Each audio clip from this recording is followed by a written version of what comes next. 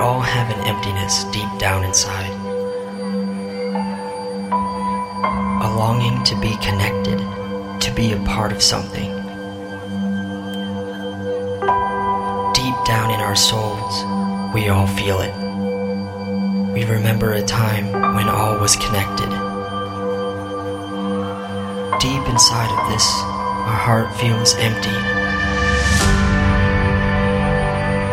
Right at the moment when hope feels lost,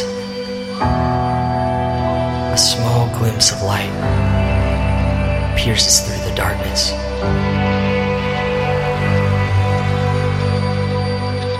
So we chase after it.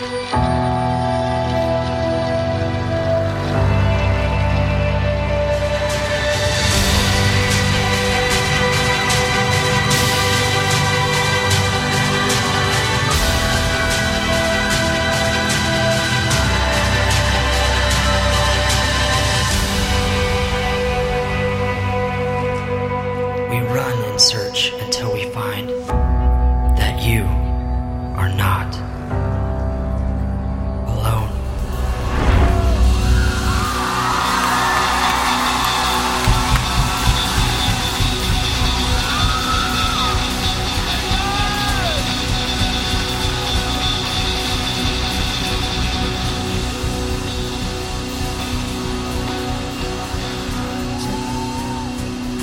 Mission Peoria Night 2, go ahead and make some noise, guys. Come on, let's get up on our feet. Now that's good. Now I want you to make some noise for Jesus. Come on, give him praise. Hey, I have a quick question for you guys. It's going to require a little bit of thought, okay? I got a quick question for you guys. All right? When I count to 3, I want you to tell someone next to you, tell them what it feels like with one word to be known by Jesus. Can you do that? Can you do that? You got the word in your mind? On the count of 3. You ready? Here you go. Ready? 1, 2, 3. What's the word? Awesome. Hey, keep that word in mind. Let's give God some praise.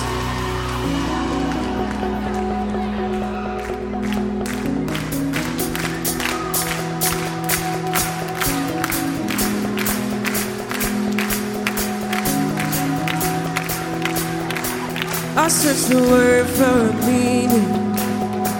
I can't explain this feeling.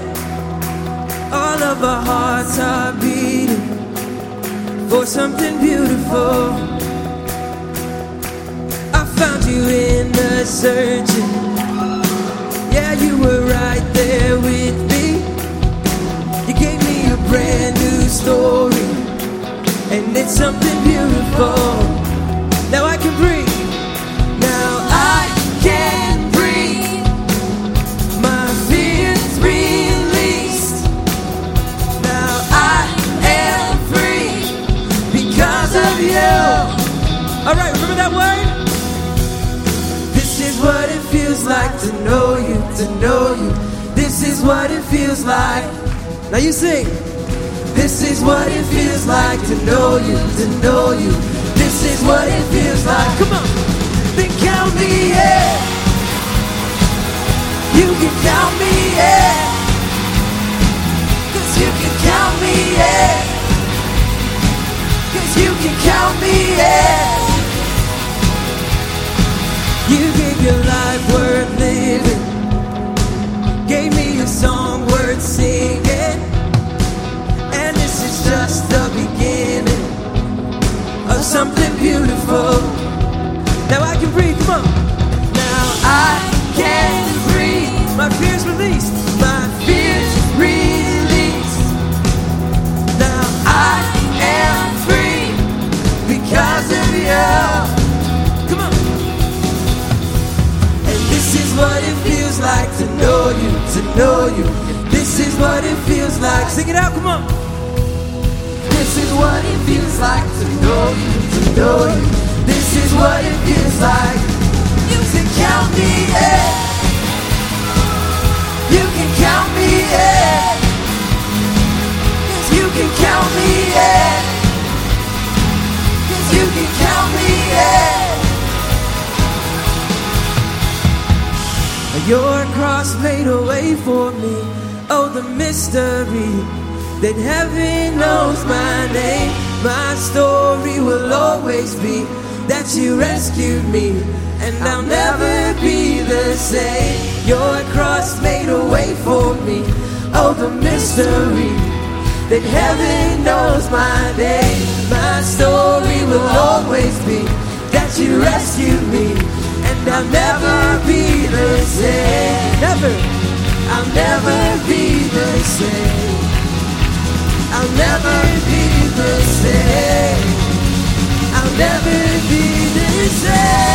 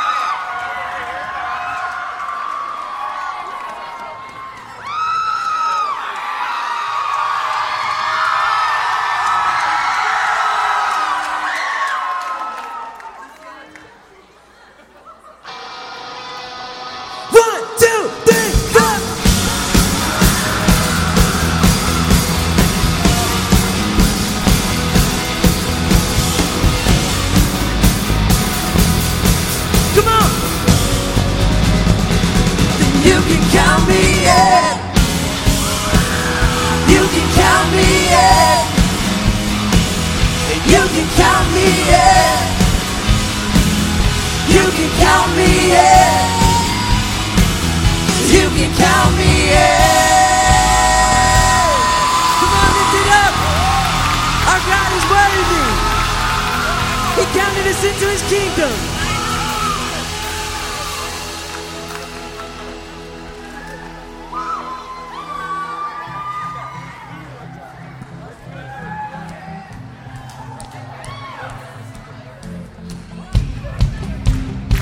Mission Peoria, how are we doing tonight? From urban streets to open plains, we are under one name. No one is lost or goes unseen, 'cause we're all loved by our King. Here we go! This is nothing ordinary. There is power in the name we carry. Every nation, every tongue, welcome to the kingdom. All the rich, all the poor, all the people are yours. We are daughters, we are sons, more than mortals, we are royals. We are yours, we are yours, yeah.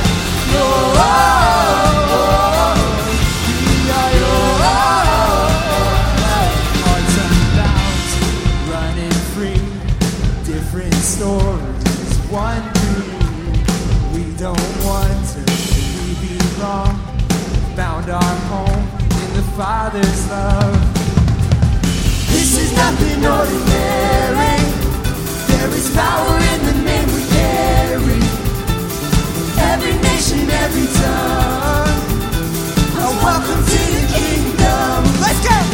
All the rich, all the poor, all the people are yours. We are daughters, we are sons, more than mortals, we are royals. We are yours, we are yours, we are yours, we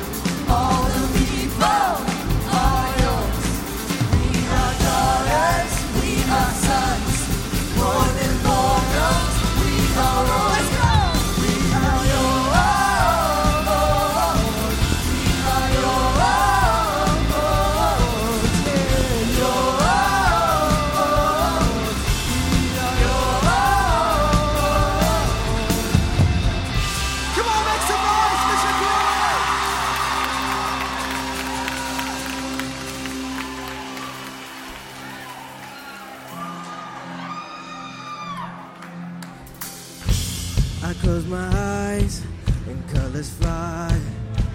There's no hiding from your grace. I can't deny your heart for mine, and it's unrelenting. I was on the edge of deception, caught up in my own hesitation, until your love took over me. So I let go and I let love show me love like it's supposed to be. And oasis, here awaits us, all the freedom I'll ever need. Now I'm alive. Oh la la, oh la la. When I let go and I find life. Oh la la, oh la la. When I let go. Your life go great.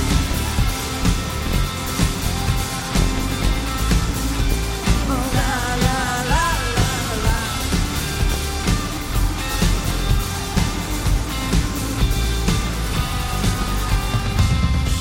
The higher place is calling me to a life unlike before. The Father's heart is beckoning, and I can't resist no more. So lead me in the ways of devotion. I don't wanna get caught in the motion. My heart is only for you, Lord. So I let go and I let love show me life like it's supposed to be.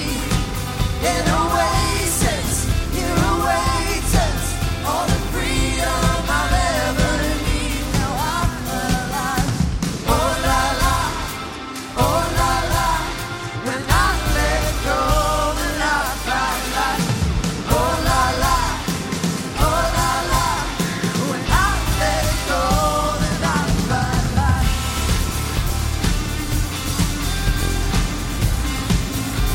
Oh la la la la la.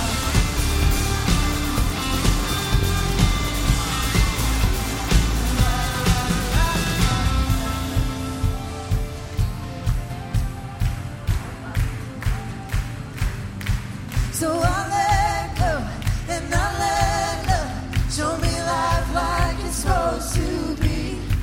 An oasis, here awaits us, all the freedom I'll ever need. Now I'm alive. When I let go and I find life. When I let go.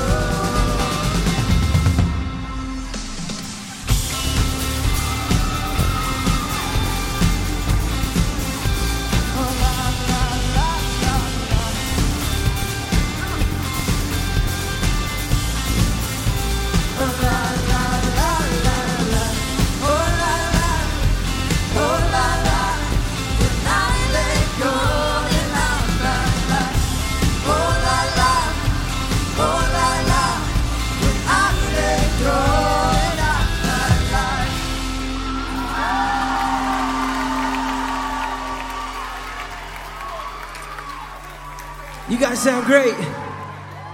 You guys sound great. I need to catch my breath. Woo. We having fun? Hey, awesome. Hey, I just want to take a quick sec. Before we continue into worship, I want to remind everyone in this room, we've got prayer banners right up here. And these banners are just an awesome opportunity to remind not only yourself, but everyone that reads them of God's faithfulness. You might not see exactly how he's going to answer what you write down or what comes to the end of it, but I tell you what, someone's going to read it and it'll bless them one day. Can I tell you guys a quick story? All right. When I was 5 years old, say 5. Somebody stole my bike. Yeah, I know, right? It's really sad. Someone stole my bike when I was 5 years old. Here's the even sadder part. The way I won the bike, there was this weekend ministry where like 300 kids in an urban area would gather around And at the end of 6 weeks, there was a drawing. All right? And whoever's name was called got to win this bike. Now, this is the awesome part. I won the bike. Isn't that pretty cool? Now, the bike was way too big for me. I couldn't ride it, but I looked cool with it. So cool, in fact, one day my cousin came over to my house and he said, "Hey Sam, can I borrow your bike real quick?" And it was like I was giving him my car or something. I'm like, "All right, take good care of it. What do you need to do? Don't take it out of third gear, you know. Make sure you wash it, whatever." He's like, "I just need to go up to the store. I'm gonna get some snacks." He goes up to the store, and I'm waiting outside of my house, waiting for him to ride back, and I see this man walking back with no bike. No. I tell you what, it was such an emotional thing, but I used to always tell this story, and only recently my brother reminded me about the full story. So the way that I got the bike, my family, every night, it was common for us to gather together and pray. When I was 5 years old, I really wanted this bike, and my family, I didn't remember until like last week. My brother reminded me. He said, "You don't know the full story. When you were 5 years old, for 6 weeks, everyone in our family was worried about you because you were praying for that bike. Every night you prayed for that bike," is what he said. And he said, "Our entire family, we were thinking about ways to let you know, like, that God doesn't answer every prayer." They were trying to think about how to explain this to a 5-year-old, this letdown. But guess what? The Lord provided. But I tell you what, with time, the devil has a way of robbing you of blessings. And without people in your life or things like this, you stepping out in faith and reminding yourself of God's faithfulness, that can happen. All right? So again, I just want to encourage you, if the Lord put anything on your heart these past 2 days or the rest of this week, to write it down, bless somebody, remind somebody of how good our God is, okay? Can we all say amen? Awesome. Let's continue in worship.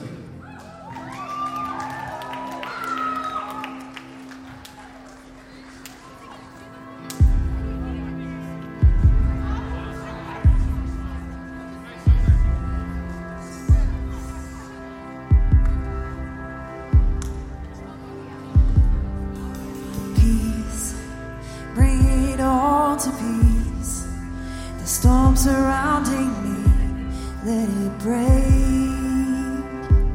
at your name, and still call the sea to still, the rage in me to still every way at your name. And Jesus, you make the darkness tremble. Jesus, silence fear. Jesus, you make the darkness tremble. Jesus,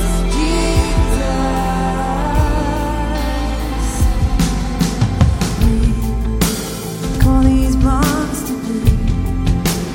Call these lungs to sing once again. I will praise you, Jesus. You make the darkness tremble. Jesus,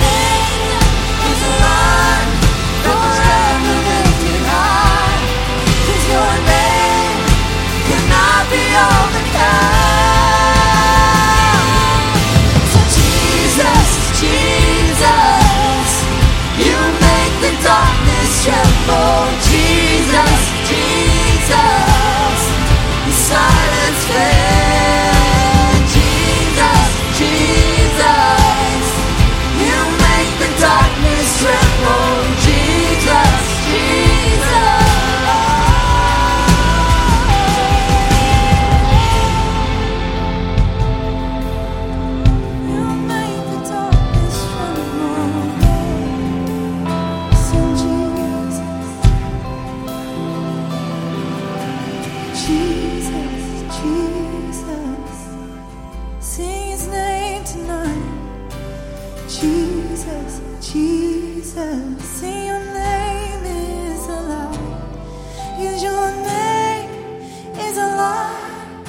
The shadows can't deny. Your name cannot be overcome. Your name is alive, forever lifted high. Your name cannot be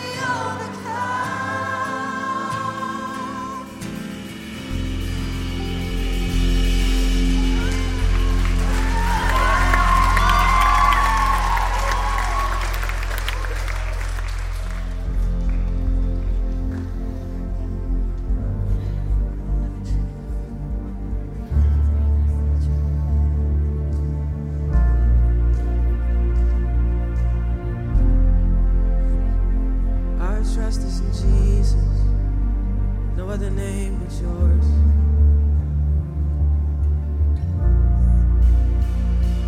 Be still and know that the Lord is in control.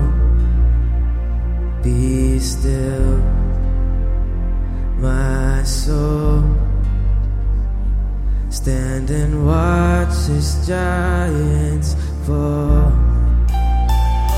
I won't be afraid, 'cause you are here. You silence all my fear. I won't be afraid. You don't let go. Be still my heart and know I won't be afraid.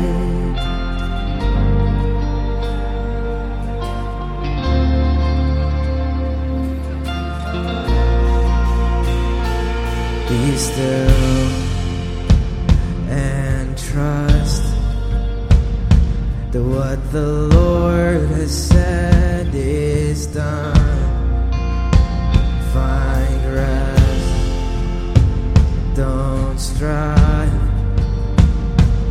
Watch as faith and grace collide.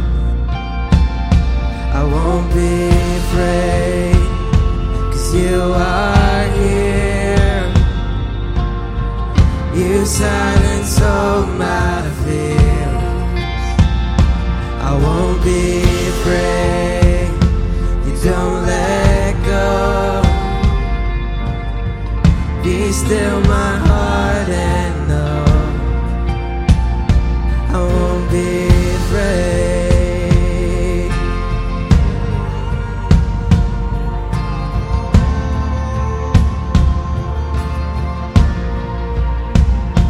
I won't be afraid.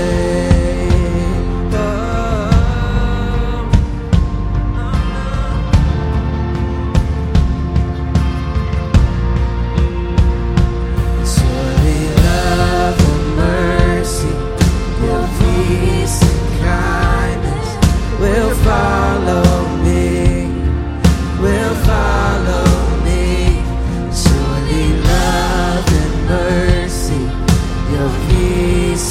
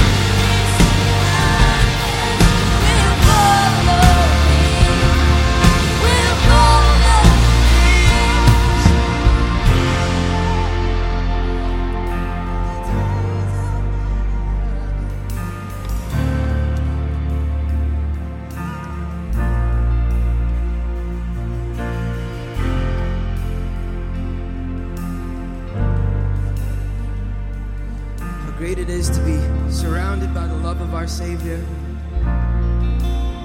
His love is all we need.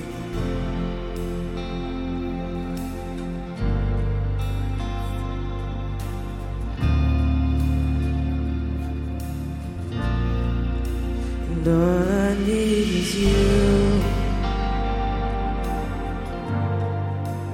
All I need is you, Lord. Is you, Lord. All I need is you. All I need is you, Lord. Is you, Lord. All I need is you. All I need is you, Lord. Is you. Can we sing that out to him? All I need is you. All I need is you, Lord. Is you, Lord. And all I need is you.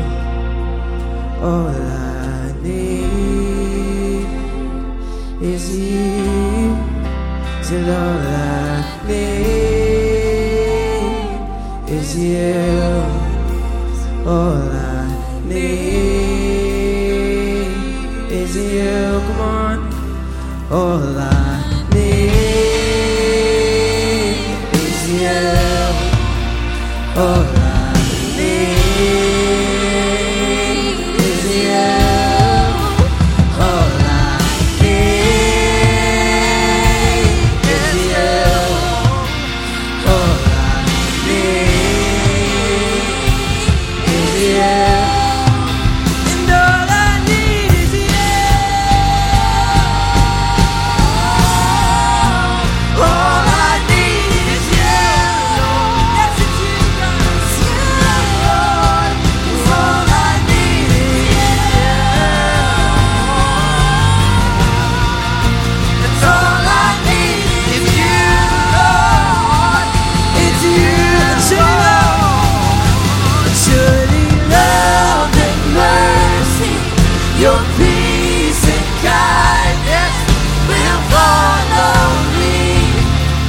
Will follow me. Surely love and mercy, your peace and kindness will follow me. Will follow me. Surely love and mercy, your peace and kindness will follow me. Surely love and mercy, peace and kindness will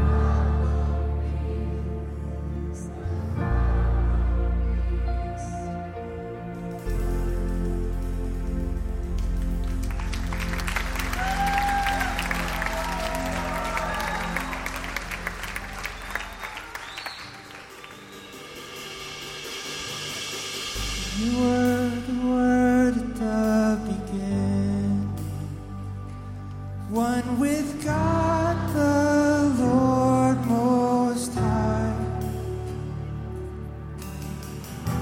Your hidden glory in creation, now revealed in you are Christ. What a beautiful name it is. What a beautiful name it is. The name of Jesus Christ, my King. What a beautiful name it is. Nothing compares to this. What a beautiful name it is. The name of Jesus.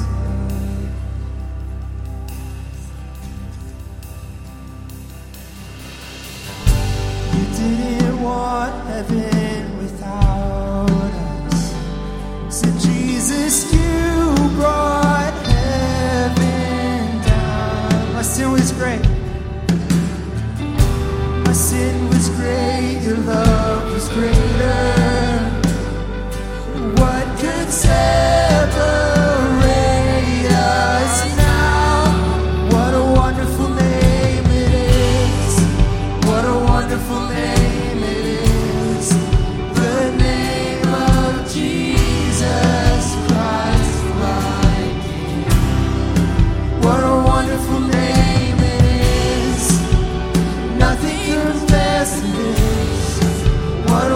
wonderful name it is, the name of Jesus.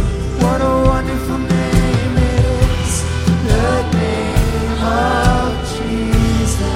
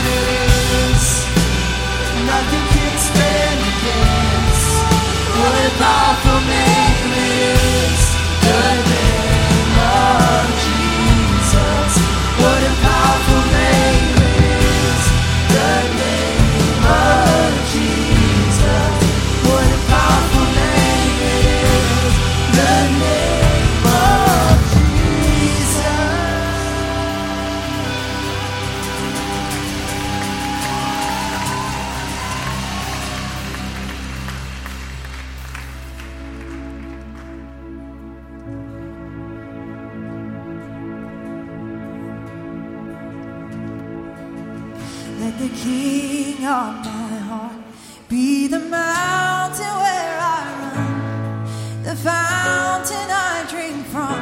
Oh, he is my song. Let the King of my heart be the shadow where I hide, the ransom for my life. Oh, he is my song. 'Cause you are good, you're good. You are good, you're good. Oh, 'cause you are good, you're good. Oh, 'cause you are good, you're good. Oh,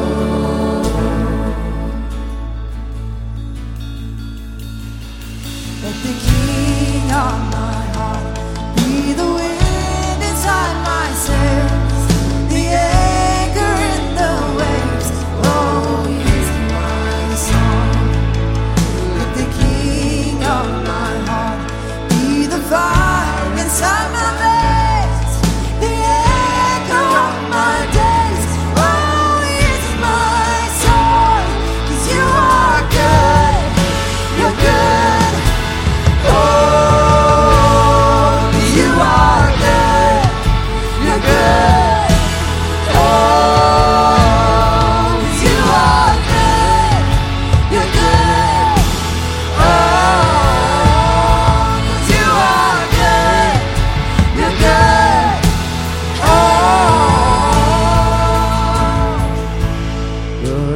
never gonna let me down.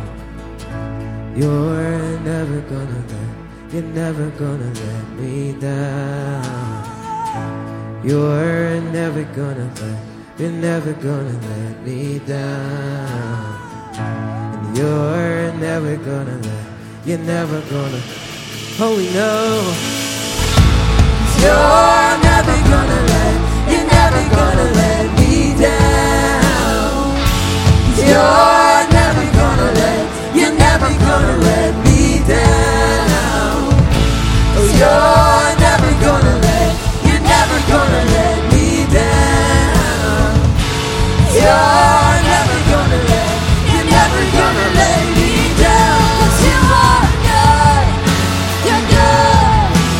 Oh, 'cause you are good, you're good. Oh, you are good, you're good. Oh, you are good, you're good. Oh, you're never gonna let me down. You're never gonna let me down. Oh, you're never gonna let me down. You're never gonna let me down.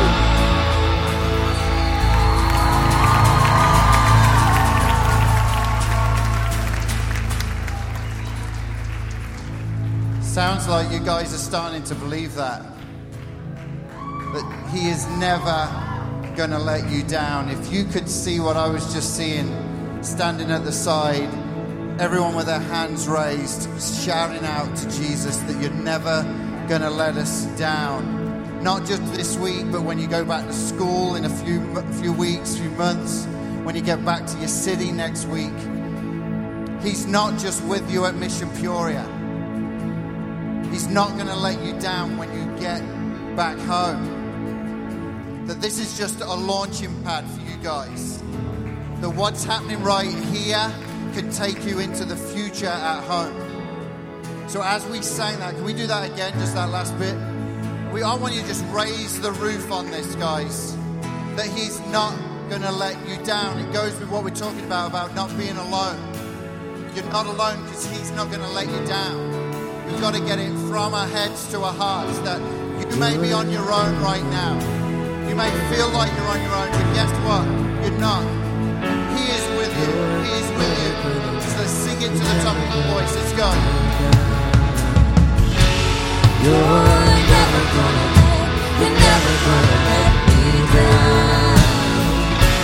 You're never gonna let me down. Come on! You're never gonna let me down. Come on! You're never gonna let me down. 'Cause you are good. You're good. Oh,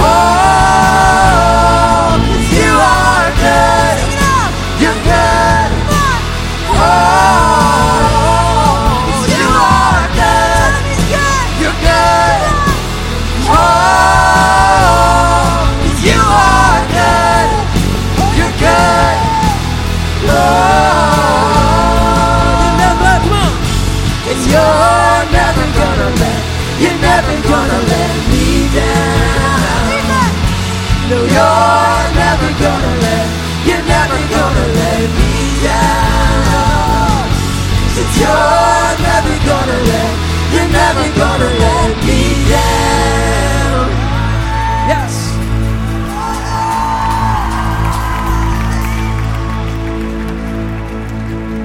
Jesus, we just take what we've just sang.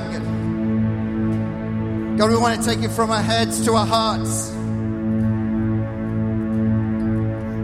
That we're not alone. Because you're never going to let us down. You've brought us this far. You're not going to drop us now.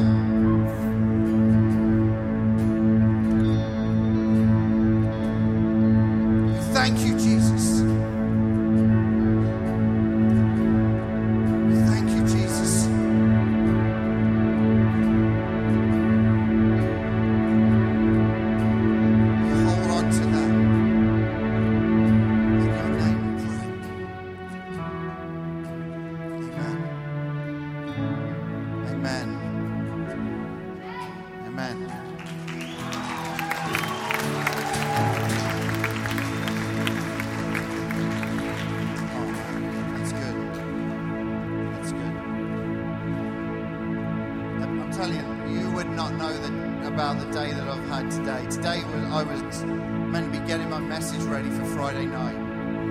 And I've got this real burning message for Friday night, and I'm trying to get it on paper. And so today was the day I was going to get it on paper. And we sent you guys off to the service projects, and we went to a couple of service projects, and I was about to come back and write it down, and my wife called and said, there is a flood coming from the ceiling of our kitchen, and one of our pipes had blown in our house and had come through the kitchen, and it was as though everything had to stop pretty quick. And as I was driving with Ken out to the house to see what the damage was, I just kept thinking, the enemy is not having this.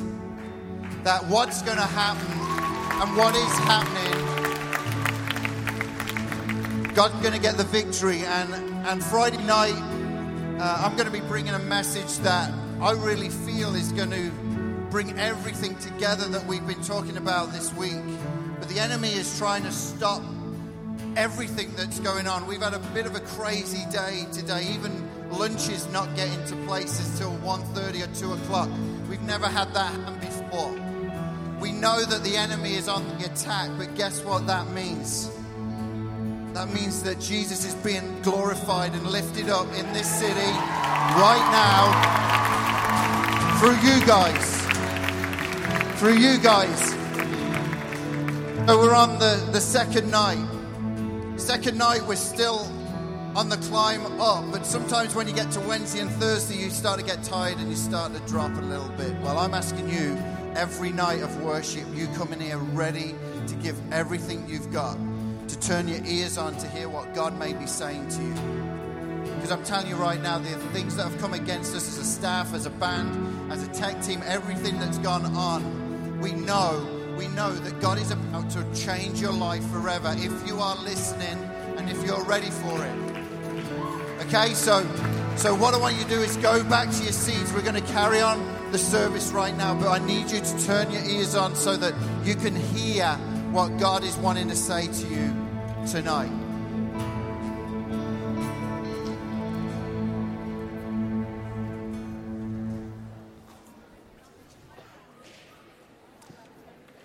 So as you're going back to your seat, I need you to listen up about something that's going to happen tomorrow.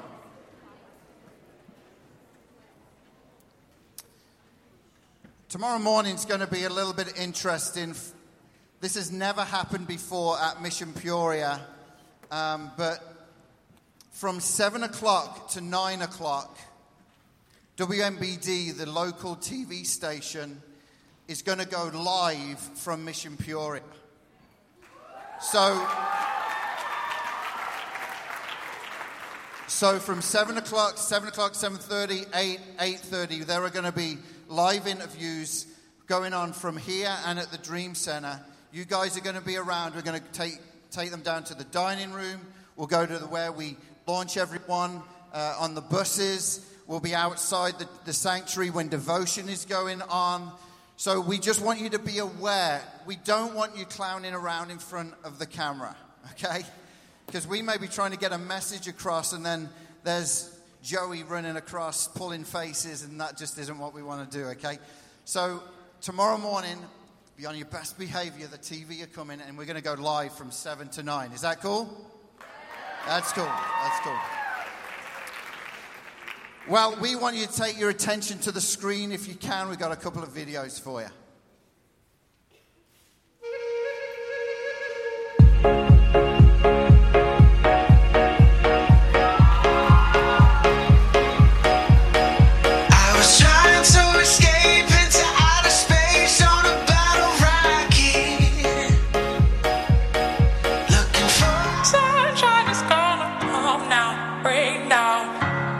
All over you. Lord, times are poured on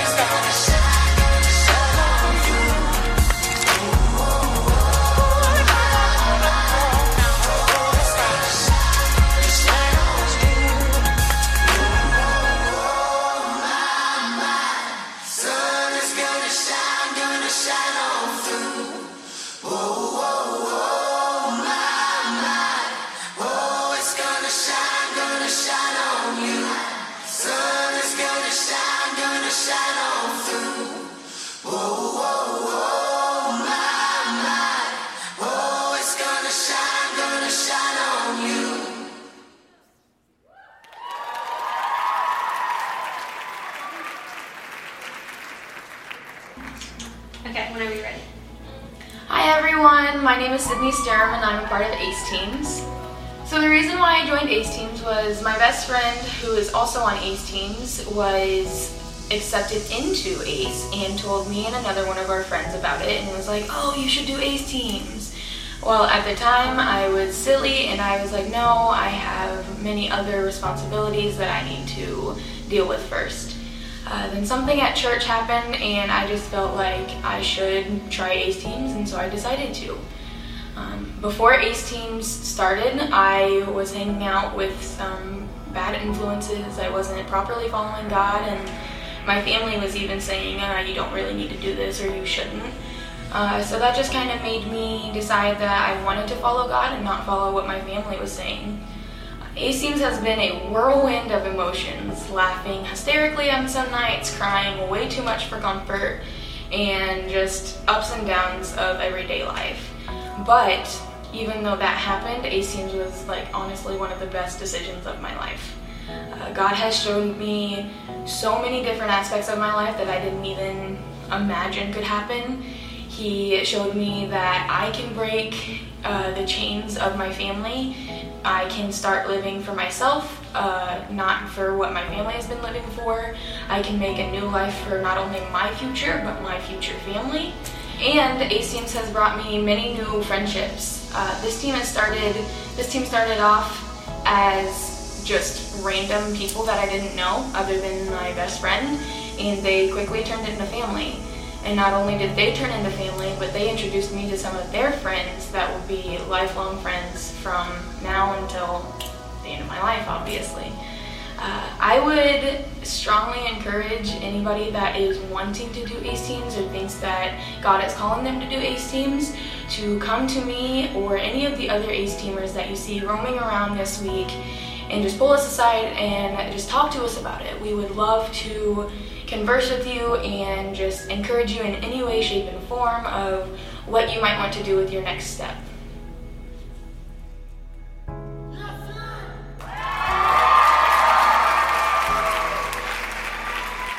Sid, where are you at? Stand up, Sid. Come on, I'm going to embarrass you. Give it up for Sid. Sid is one of our ACE Teamers, as you saw, and each night we're highlighting the ACE Teamers. This is their last week on ACE Teams, and their graduation is Sunday afternoon. If you want to come, you can, 2 o'clock at the Dream Center, and they're going to be graduated this week, but we just again wanted to show you someone's life that has been changed by taking that step of faith and living it out for 10 months through ACE Teams. Well, tonight we've got an amazing speaker for you. I met Jon, it would have been about 3 or 4 years ago, when I was the youth pastor here at Riverside. And I took the youth on at that time, and I started to reach out to a lot of the youth pastors in the area. And Jon was one of the first guys that met me at 3030, and we just started talking about youth ministry and how to reach a generation that's lost, and how do we go after them and lead them to Jesus. And Jon has got one of the hardest jobs, I think, in the city. He is a youth pastor at a fairly big church here in Peoria, and his dad is the senior pastor, so we do relate a little bit on that score. And so tonight, I want to welcome to Mission Peoria for the first time. This is Jon Rychener.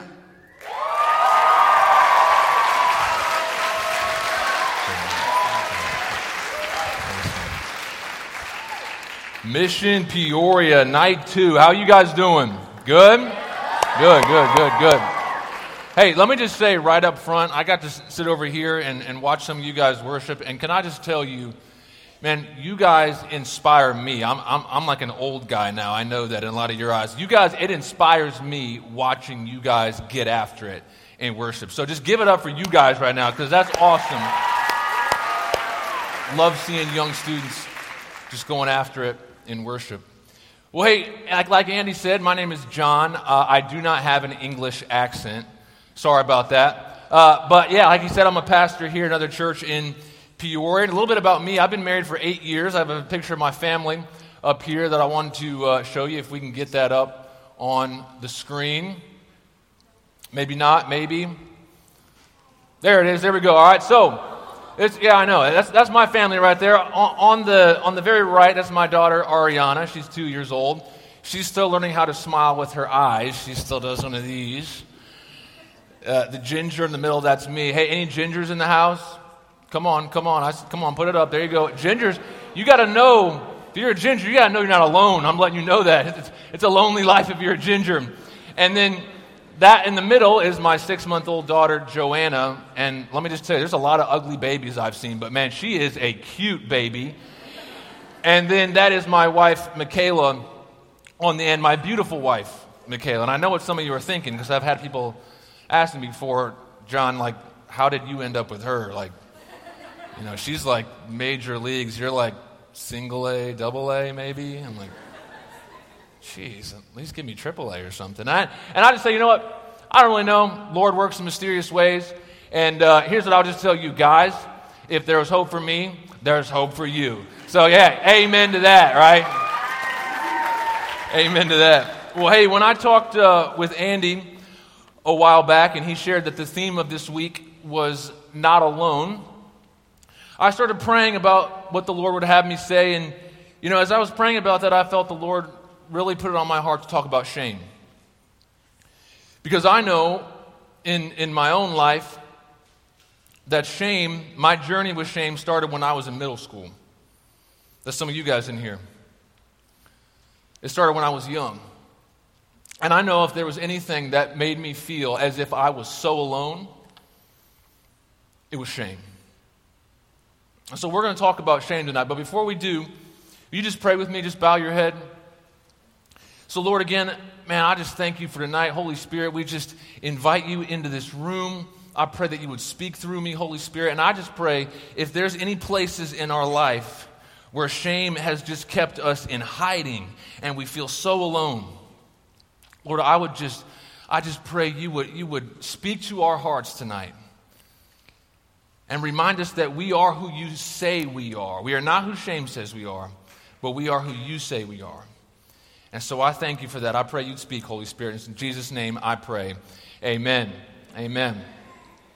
Well, it was the spring of 2013, and I was enjoying a relaxing Monday off. As a pastor, I take Mondays off, and I was doing some reading a book that explored some of the things that live in our hearts, such as pride, greed, anger, guilt. And as I began reading this chapter on guilt and how to rid yourself of guilt through confessing your sins to God, I remember something came over me and tears started to well up in my eyes. And I broke down right there in my living room.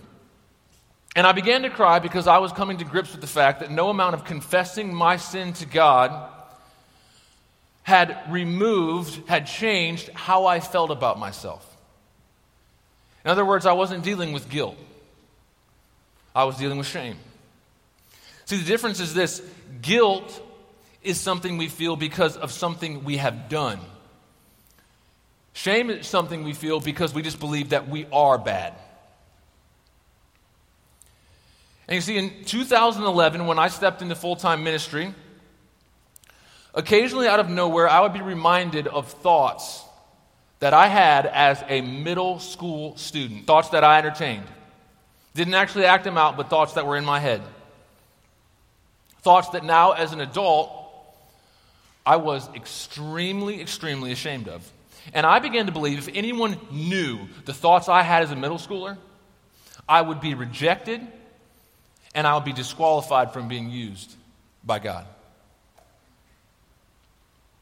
Which led me to the conclusion that I had no business standing up in front of people and telling them about Jesus. Because I knew at the core I'm just a warped, messed up, screwed up person who's not good enough because of the thoughts I had. And so ultimately, I ended up spending several years of my life walking around believing that I had no hope of ever getting rid of this shame that I felt, but also feeling incredibly alone in my shame. Let me ask you, you ever been there? Ever entertained sinful thoughts or maybe acted out a sin or sinned in a way that's caused you to feel so alone because you believe if anyone knew what you were thinking or what you did, you would be rejected.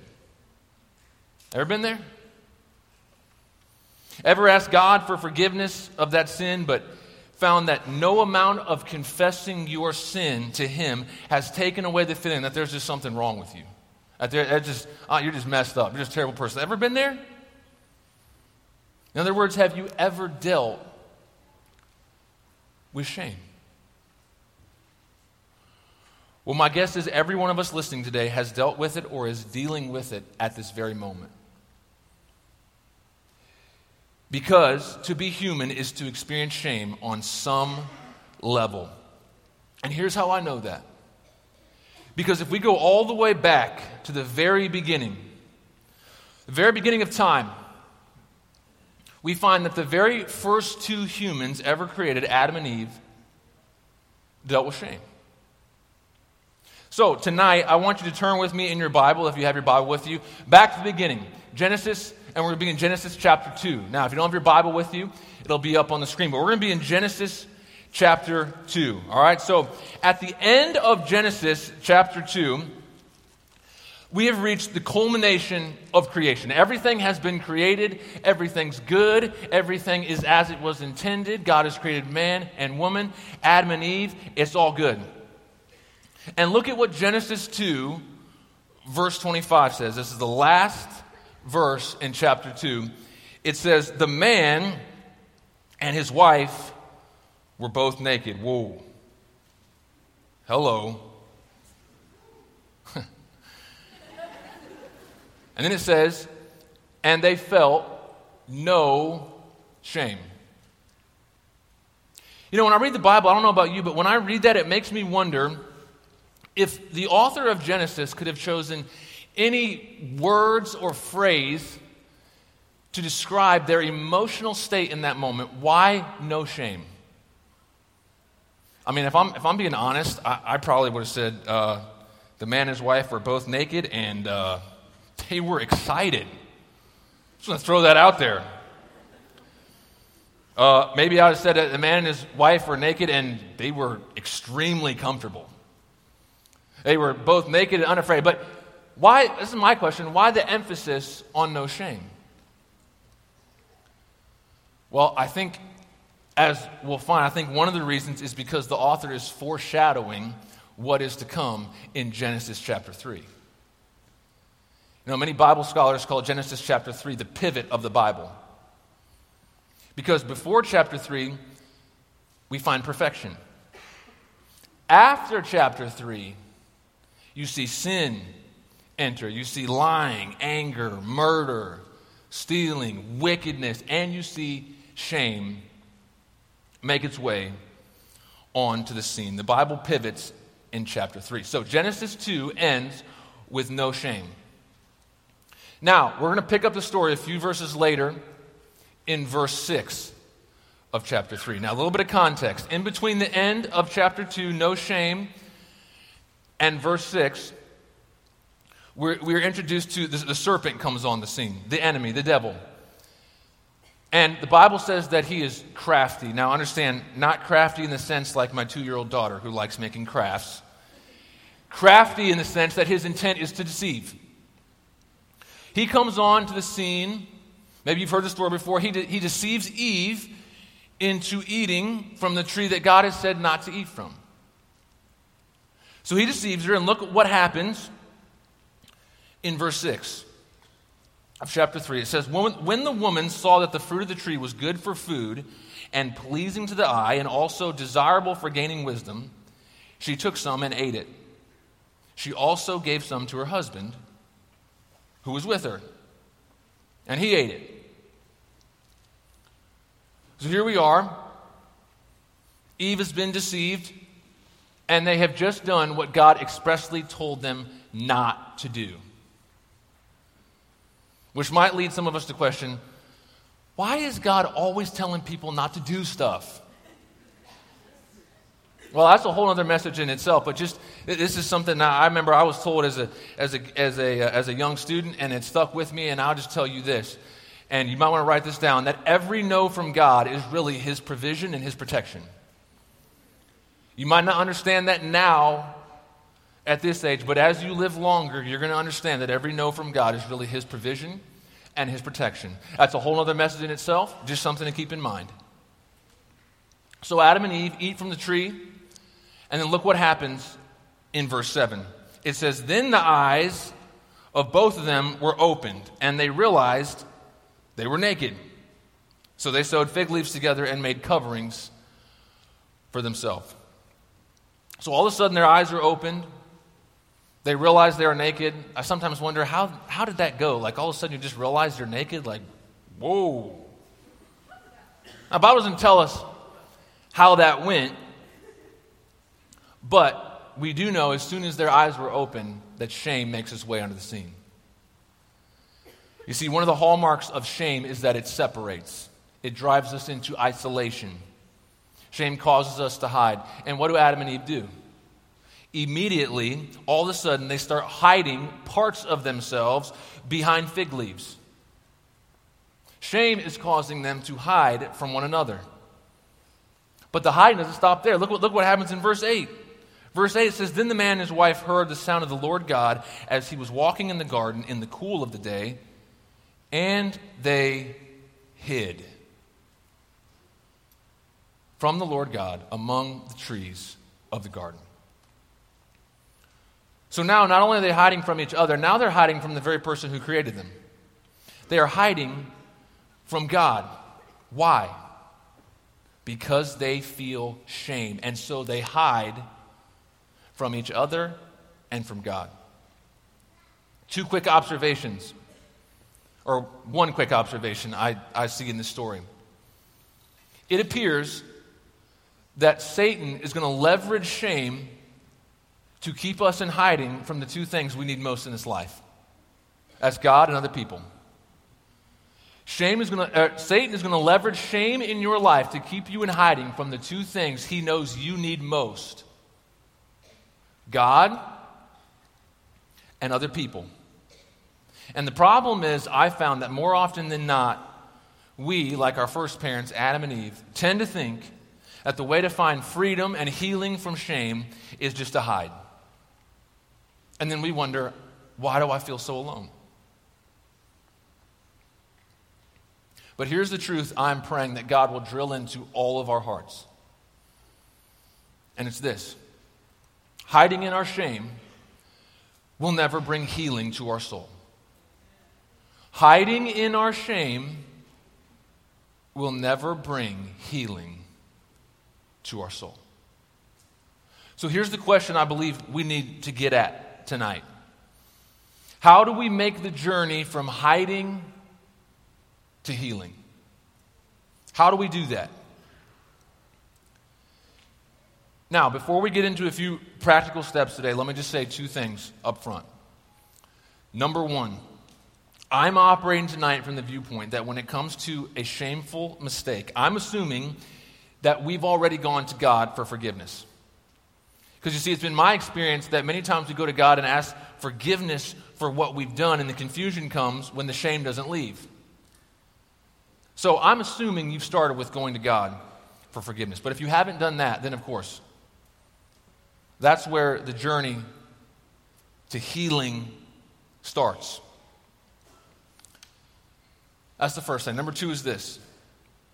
While the focus of what I'm saying tonight is on the shame of something we have done, understand it's also true that we can feel deep shame from something someone has done to us. Shame can work both ways. So understand, while I'm talking about shameful mistakes, these steps that I'm about to give you are still effective when the shame is the result of something done to you. So, how do we make the journey from hiding to healing? First step is this: face the truth. Face the truth. Healing begins when we face the truth. See, I found in my own life that when it comes to shame, we'll do everything we can do to try and stuff it down and just try and forget about it, because we think, well, if I just stuff it down far enough, and if I just don't think about it, I'll forget about it, and it's going to go away.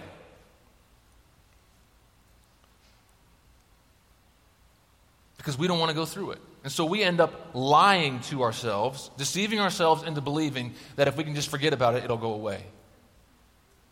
But what did Jesus say in the book of John? He said, if you hold to my teaching, you are really my disciples, then you will know the truth, and the truth will set you free.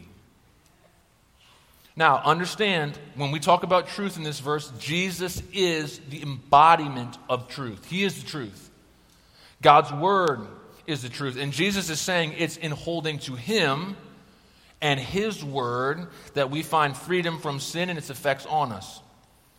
But as a broader application, I can also say that personal change always begins with the truth. See, we're never going to experience freedom from shame and healing in our soul without being honest and truthful with ourselves about what we're feeling. Cannot just bury shame and expect it to go away. Reminds me of a story many of us some of you probably read in literature class. Anyone had to read The Telltale Heart by Edgar Allan Poe? All right, a few of you. All right, if I remember back, I was never a big fan of Edgar Allan Poe. I mean, to be honest, I was never really a fan of literature class. Is that okay if I say that? But I was never really a fan of Edgar Allan Poe because the dude's writing is just dark. I'd be sitting in class, I'm like, why are we reading this? I don't even want this in my head. So I don't remember much of what we read of Edgar Allan Poe. But I do remember The Telltale Heart and the discussion that followed in class. If you remember, if you've read it, it's a short story told from the perspective of the narrator who tells about a murder he committed and how he hid the remains of the body underneath the floorboards of his house.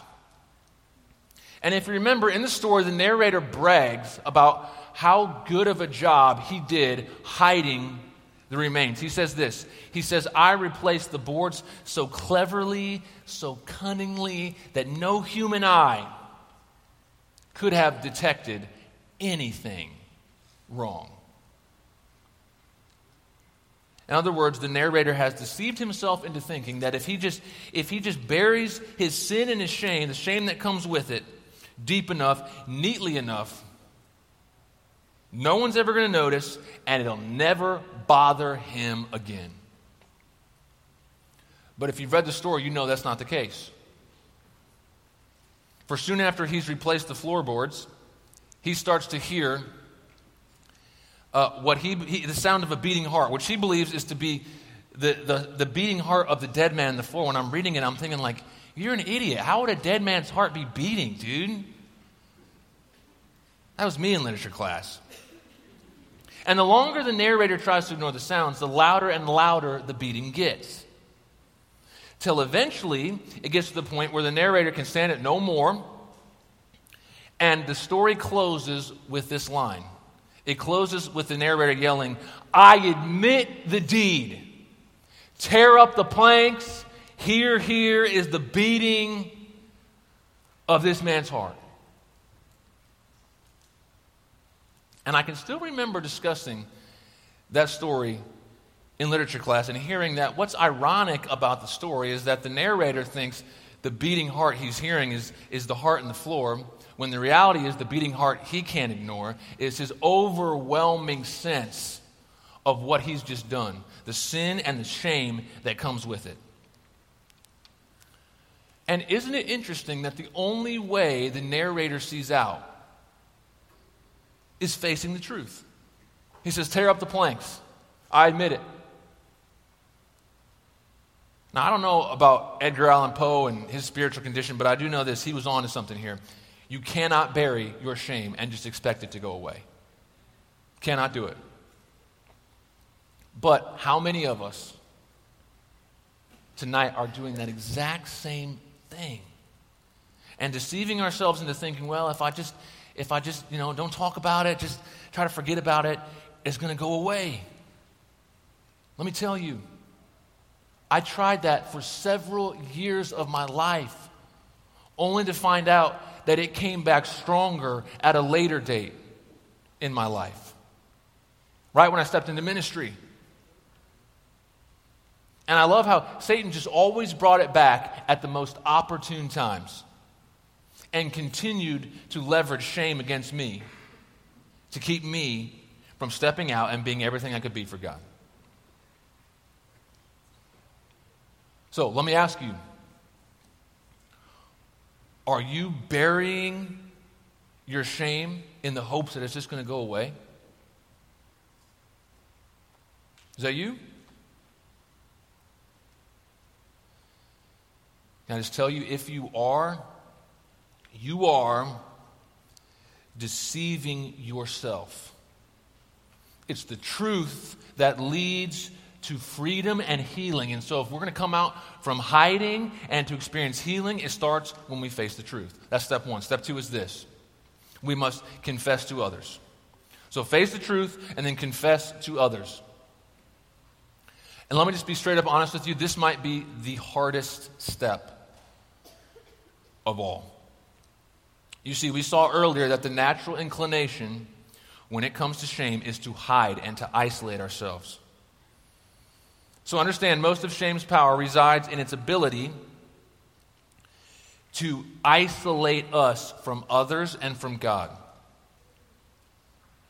And Andy said, he's told you my dad's a pastor. I love what I've grown up listening to my dad, and I love what he always would say. He would always say, God can't heal what we won't reveal. God can't heal what we won't reveal. So if we're going to experience healing, we must confess to others. That's why the book of James says, therefore, confess your sins to each other and pray for each other so that you may be healed.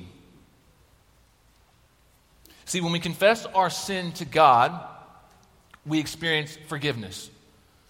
But when we confess our sins to each other, we experience healing. That's emotional healing. I started tonight by sharing some of my struggles with shame and believing that I wasn't good enough because of thoughts I had as a middle school student. And it wasn't until I realized that I could no longer deal with the shame that I decided I have to confess this to somebody. And for me, that was my dad. I can still remember the day. I was living in Galesburg at the time. I was a youth pastor at our church has a campus over there. And I was in my backyard. And I called my dad and I just said, Dad, you know what? I'm going to be honest with you. I feel really, really shameful for some of the thoughts that I had as a middle school student. And Dad, I don't really know what to do with it. But I can't hold this in anymore. And so you know what? I'm just going to lay it all out there. And Dad, I don't even care if this disqualifies me from ministry. I don't care anymore. But I can't continue to live with this. And so I just laid it all out there to my dad. And I will never forget, on the end of that line, my dad kind of said in his dad voice, didn't call me Johnny, he was Jonathan. I was like, what's he about to say? He said, Jonathan, I want you to know that you're not screwed up. It's okay. God still loves you. You're not disqualified from being used by God. You're not disqualified from ministry. And Jonathan, I want to tell you this. I've never told you this before. But everything you just described, the thoughts you had, I had and I struggled with the exact same thoughts when I was that age. I was like, what? But you're a pastor. How could that be? And right there, in my backyard, we spent some time praying through some stuff in our family. But the moment I came out of hiding and confessed to someone, the shame that was crippling me was broken. And here's why. When I confessed my stuff to my dad, I realized two things. Number one, I wasn't rejected. I was not rejected. See, part of what drives the hiding is We're afraid if people knew the shameful stuff, the parts of us, they're going to reject us and abandon us. So we just stay in hiding. But when I confessed my stuff to someone else, it allowed me to realize that I wasn't rejected. Second thing I realized was this: I wasn't alone. See, it's such a lie of the enemy when it comes to our junk that we're the only ones that deal with it. You heard that before? It's like, oh, yeah, you're the only one who's ever dealt with that. I mean, you're out there. I mean, there's people that done some stuff, but man, you're the only one. No one else has ever messed up in the way that you've done. No one else ever had the thoughts you had. It's only you. You're the only one. That's such a lie of the enemy. But when I confessed, I realized, because of my dad's courage to be honest with me, that I wasn't alone. Shame's power was broken when I confessed to someone else. Now, I want to slow down here for just a minute because there's something important we need to understand. It's extremely important that we have wisdom and discernment around who we share our stuff with. You don't just share your stuff with anyone. We confess to safe people. So a couple of ground rules. Guys, that means you share your stuff with guys. Girls, you share your stuff with girls. Who are some safe people? Well, I would just say number one on your list should be your parents. I'd say there's probably no one in this world who loves you more than your parents. Now, I get it. The reality is that there are some of us who maybe don't have that relationship with our parents. And I'm so sorry. If that's you, you know what? A safe person would probably, another safe person is your leader, the people who came with you, your youth pastor, your leaders. Those are safe people. You might ask, okay, well, what are some of the things I should look for in safe people? Let me just give you a couple. Safe people are going to embody 1 Corinthians 13. That's the love chapter of the Bible. Read it. Look for those qualities. That's a safe person if you find those qualities. Safe people are those that have experienced pain and understand it. Understand that safe people are usually going to be further down the road in their journey than you are. And understand that safe people rarely seek attention or the limelight. Look for safe people and understand the safe circle is not a large one. I've come to find you're probably very blessed if we have 4 or 5 safe people in our life. And listen, guys, if this isn't a testimony to why we need the church, I don't know what is. The church isn't just something that pastors made up. This is God's plan. We need each other. I don't know where you're going to find life-giving relationships outside the body of Christ. Let's be honest, there's some of you that have come, you're here, and you're like, Mission Peoria, it's awesome, but you know when you get home, you don't really have plans to continue going to your youth group. But let me just tell you, you need the people in your youth group. You need those people. You need to be plugged into your church. Because again, that's where you're going to find life-giving relationships, and we all need that. We all need that. So you want to experience healing from shame? Face the truth, and it requires that you confess to others. And the last thing is this. Step 3 is this: resist the devil. The first 2 steps are a large portion of the journey from hiding to healing. But the last thing, this last step, this is how we hang on to the healing. So you're going to find that after you face the truth and you've confessed to others, the enemy doesn't just give up. He doesn't say, oh, okay, well, you're honest about how you're feeling and you confess to someone, so I guess I have to leave you alone now. Won't mess with you anymore. It's not how it works. He's going to keep coming at you. The devil is persistent. And let me just say, if Satan is persistent, then we must be resistant. Several places in the Bible, when it comes to Satan and his attacks, we're told to resist. Look at what it says in Peter. It says, be self-controlled and alert. Your enemy, the devil, prowls around like a roaring lion looking for someone to devour. Resist him. How do we resist him? Standing firm in the faith, because you know that your brothers and sisters throughout the world are undergoing the same kind of suffering. We don't run from the devil. We resist the devil. How do we do that? It says stand firm in the faith. We resist the devil by standing firm with our brothers and sisters, but we also resist the devil by standing on the Word of God and refusing to be moved. It's kind of like this. One of the things I love about my 2-year-old daughter is that even at 2 years old, that 2-year-old girl at the end had the smile up there at the end, all right? Even at 2 years old, she has learned that one of the ways that she resists her fears is she repeats out loud what mom and dad have told her. So, for example, this year at Christmas, we got Ariana a trampoline. A little mini trampoline.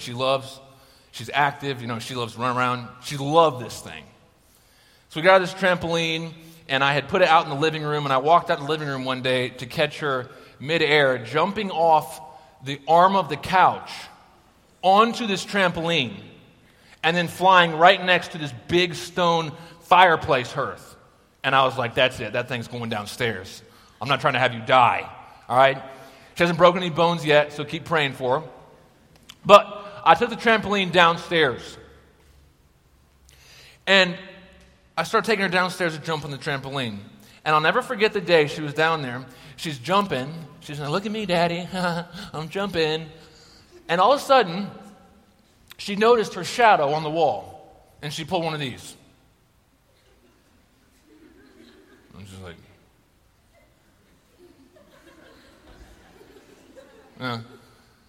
and she went from, it's kind of funny, she went from being curious of it to being actually really scared of it. So much so that she didn't want to jump on the trampoline anymore. And so I'm like, okay, well, I'm the dad. I got to fix this. So I'm like, Ariana, come here. Come here. I know you're 2 years old, but listen, here's the science behind a shadow, okay? The lights, they're coming from over here. They're hitting you, and it's throwing a shadow on the wall. Okay, so it's really just the lights, and it's nothing to be afraid of. And my wife's like, John, she's 2 years old. She doesn't need a scientific explanation. So we pulled her aside, and I love my wife. She just said, you know what, Ariana, we don't have to be scared of our shadow. It's okay. Mommy's got you, and Daddy's got you. It's okay. You don't have to be scared. Mommy's got you. Daddy's got you. So we would keep drilling this into her, And I remember one day I took her down there to that trampoline again, and it would always take a few minutes before she recognized her shadow again, and she'd quit. And she was jumping. She's pulling this. She sees her shadow. She stops, and she stares at it. And I'll never forget, I'm in the basement with her. And she looks over at me and says, don't have to be scared. It's okay. Daddy's got you. I'm like, yeah, you got it. I got you, right? I got you. It's okay. And she went back to jumping. And it's actually really funny because she does this all the time now. My wife has told me several times where she'll take Ariana into a public restroom. They're really gross. And the seat is a lot bigger than her little seat at home. And she'll be sitting there holding on going, Mommy's got you. Don't have to be scared.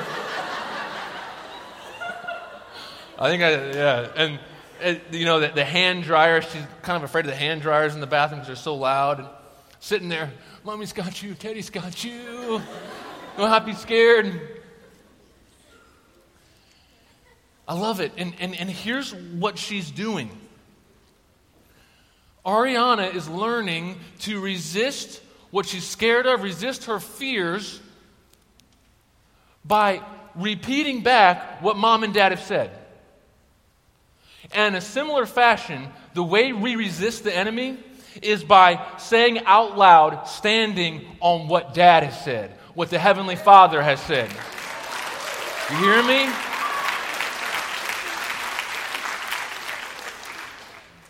So listen, when he comes at you and says, you know what you've done, you just sit down, you ain't good enough, Just forget it. No one's been as bad as you. When he comes at you with those lies, if you don't know what your dad said, let me just remind you tonight, when you start hearing those things, you say, oh, no, I rebuke that in the name of Jesus Christ. I know what my dad has said.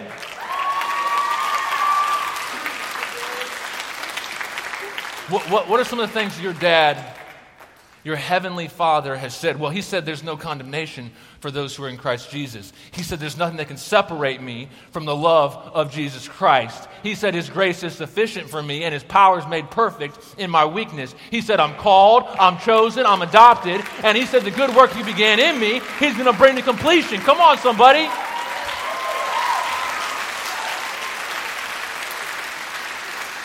You stand on that. You stand on his word.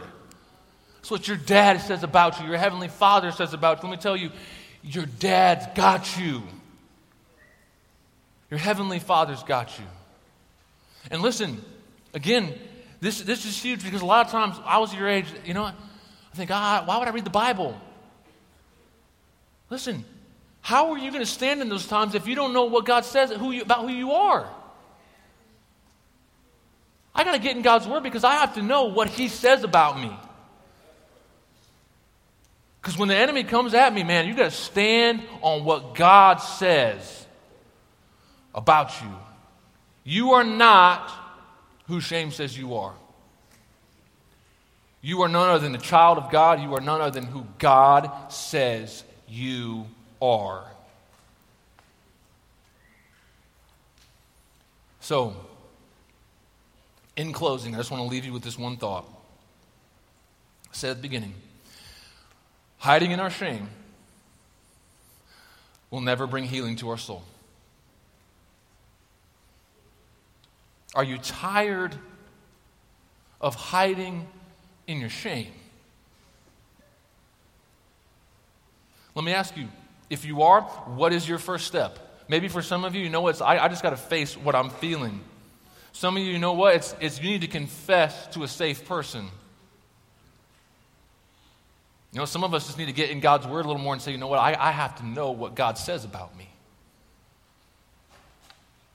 Whatever that step is, whatever that step looks like for you, I'm just praying that you'll start to take a step out of that place of hiding so you can experience healing in your soul. So let me pray for you. So God, again, I just thank you for every single one of these students. I thank you that you love them. I thank you that you have a plan for them, no matter where they've been, no matter what they've done. And I thank you that we are who you say we are. We are not who shame says we are. We are who you say we are. And Lord, I just pray that this week you would just remind us again and again who we are in your eyes. And Lord, I just pray that you give these students courage. That if there's a place where they've just been hiding in their shame, I pray you'd give them courage to start taking that journey and realize that they're not alone, and to start taking steps on that journey so they can get to that place where they just feel, man, I'm completely, God's just bringing healing to my soul. And so God, I just pray that over every single one of these students, I pray that you continue to work in their lives in incredible ways this week. It's in Jesus' name I pray. Amen. Amen.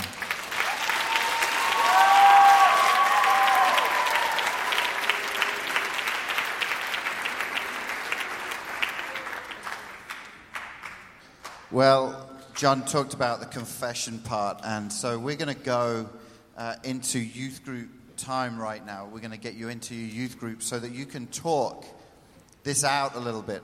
And so here's what's going to happen. If you first are just here to enjoy the night from the public that aren't part of the youth groups or anything, this is the time we're going to ask you to be dismissed because all the kids are going to go to different areas of this building to talk through what they've gone through. Is that all right?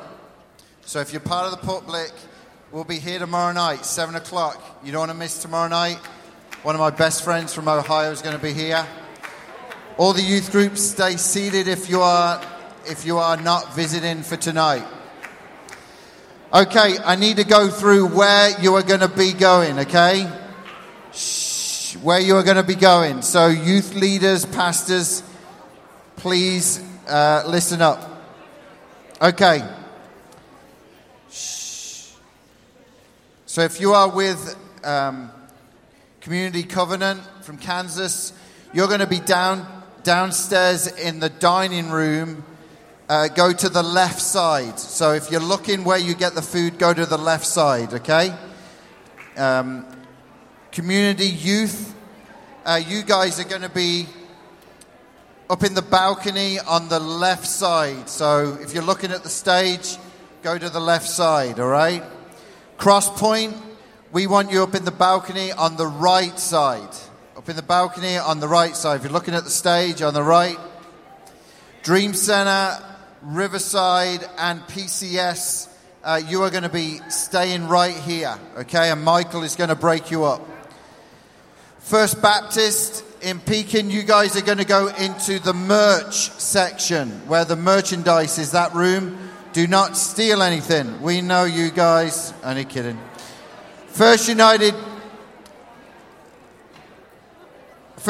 Methodist, we are going to have you go out these doors and in this corridor, okay? So First United Methodist from across the street, you're going to be right by Reaction in this corridor. Just go through this door here, okay? Shh. Grace Prez, we want you downstairs in the lobby outside of the dining room, okay? Outside of the dining room, that's Grace Prez. Murfreesboro, you're going to go up one flight of stairs from the lobby where the leaders' lounge is. It's called Connecting Point. You're going to go there, okay, that area. And don't eat all the snacks. Okay, Richwoods, you're going downstairs to the dining room to the right. To the right.